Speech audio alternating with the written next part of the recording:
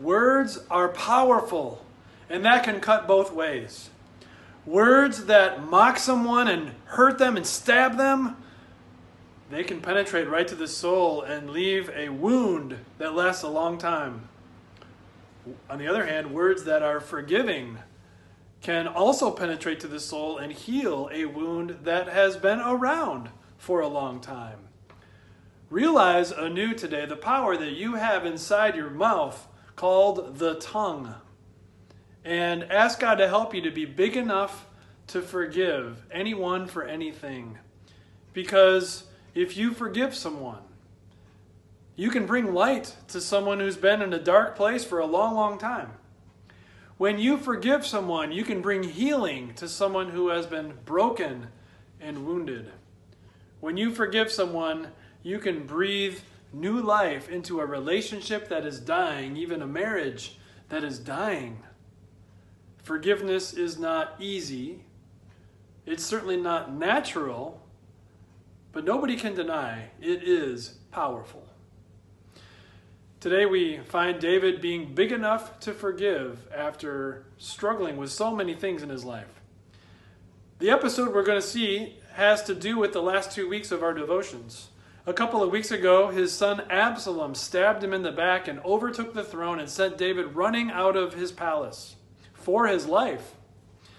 Then we saw someone who probably should have been an enemy, but actually was a steadfast friend.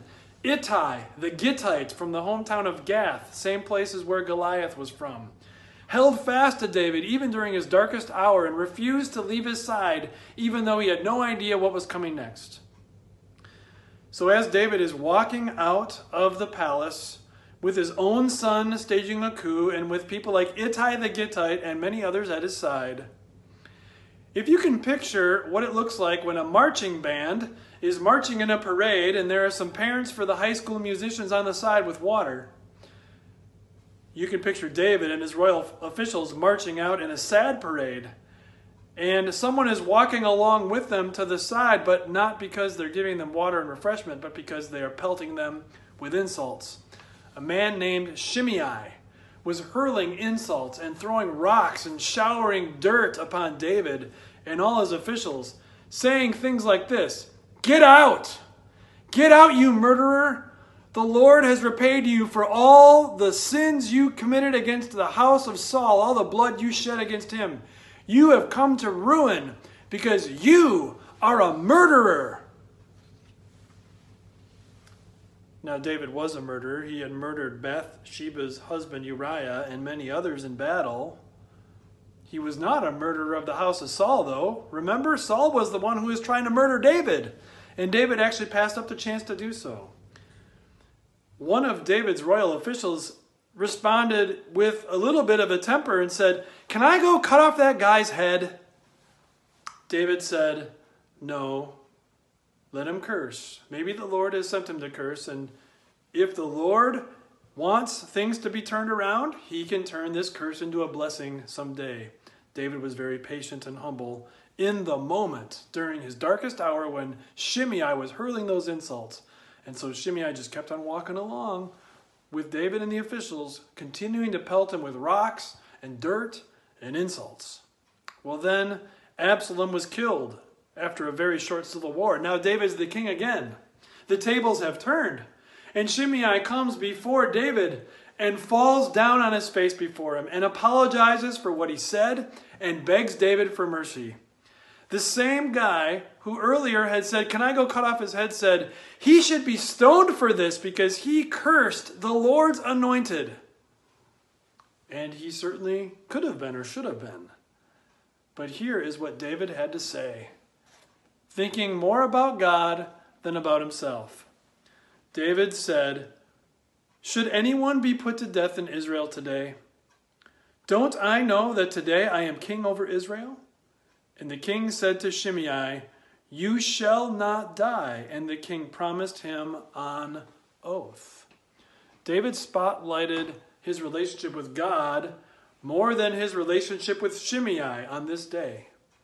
And because David knew that he had tons of sin in his life, because David felt the heat from the guilt and the shame of much of it, and also knew that the Lord would send Jesus Christ, his Messiah, even his descendant, to wash away everything David had done to offend God, he had mercy on Shimei as God had had mercy on him. Forgiveness is hard, but it's not as hard on you as holding a grudge turns out to be. How could David possibly have given Shimei this gift he did not deserve? It's only because on this day his relationship with God and Jesus was far more important in his heart than his relationship with Shimei, who was insulting him, mostly with false accusations, and his relationship even with the royal official who kept saying, "Can I cut off his head? Why don't you stone him?"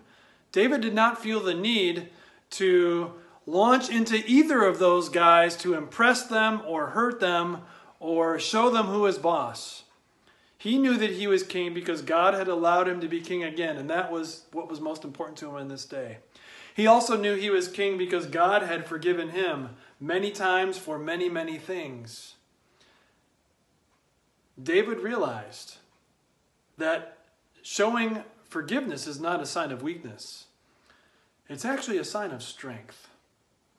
And he realized that as he pondered his own Savior, who one day would be willing to die on a terrible cross, who would be willing to be falsely accused, pelted not just with rocks and showered with dirt, but struck with a whip and destroyed by evil men. Yet Jesus prayed for them, "Father, forgive them. They don't know what they are doing." He was the bigger person to forgive those people and us and all. And that alone helps us to be the bigger person too, to develop a thick skin, to try to understand at least a little bit where the other person is coming from, and to say, God is more important to me today than anyone else.